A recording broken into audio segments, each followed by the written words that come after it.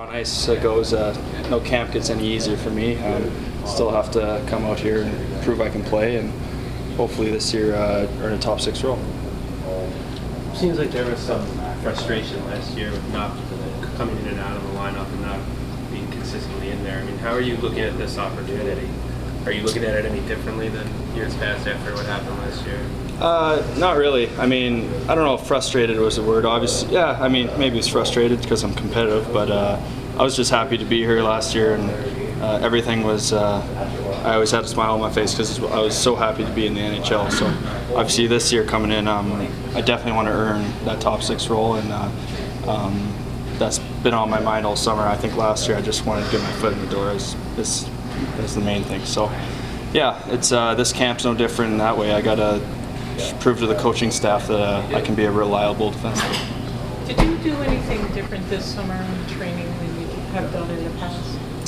I mean, I think it was a longer summer, so I was on the ice earlier, and I definitely tried to get as many touches as I could. I was on about 4 times a week, and from July on. So yeah, in that aspect, I was just trying to get as many repetitions as I could, just to be as ready for camp as possible. What specifically do you think you need to prove to the coaches as far as your game is concerned? Like which parts of your game? I think just being consistent. Obviously, they've seen flashes of me being physical and reliable. I can move the puck, I think, fine, and I can keep up with the pace. So it's obviously just putting all those tools to play every night. So, and yeah, this will be another good camp for me. Jeff Buchelbaum joining the staff. You had a lot of success with him down at Hartford. Excited to have him on the staff, and a guy you're familiar with. Yeah, that was great.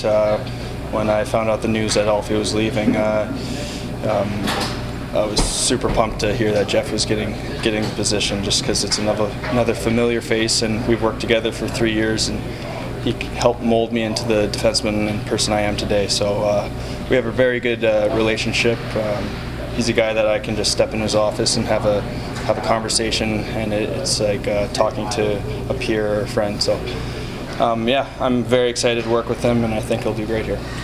Did you know Jeff's game at all when he was a player? I mean, it's pretty similar to the way. Yeah, I mean, as a kid, I didn't really follow the Rangers much, just being out in Western Canada, and it was maybe an era right before when I really started watching hockey. But once I got drafted by the Rangers, and first minute coming in here, everyone was making those kind of comparisons, and then I got a feel for. I was watching YouTube videos and got the sense that he was a special player here, and the fans really appreciated his style of play and his physicality. So, and obviously working with him, I got to see it firsthand, just working with him on the ice and him helping me out any way he could.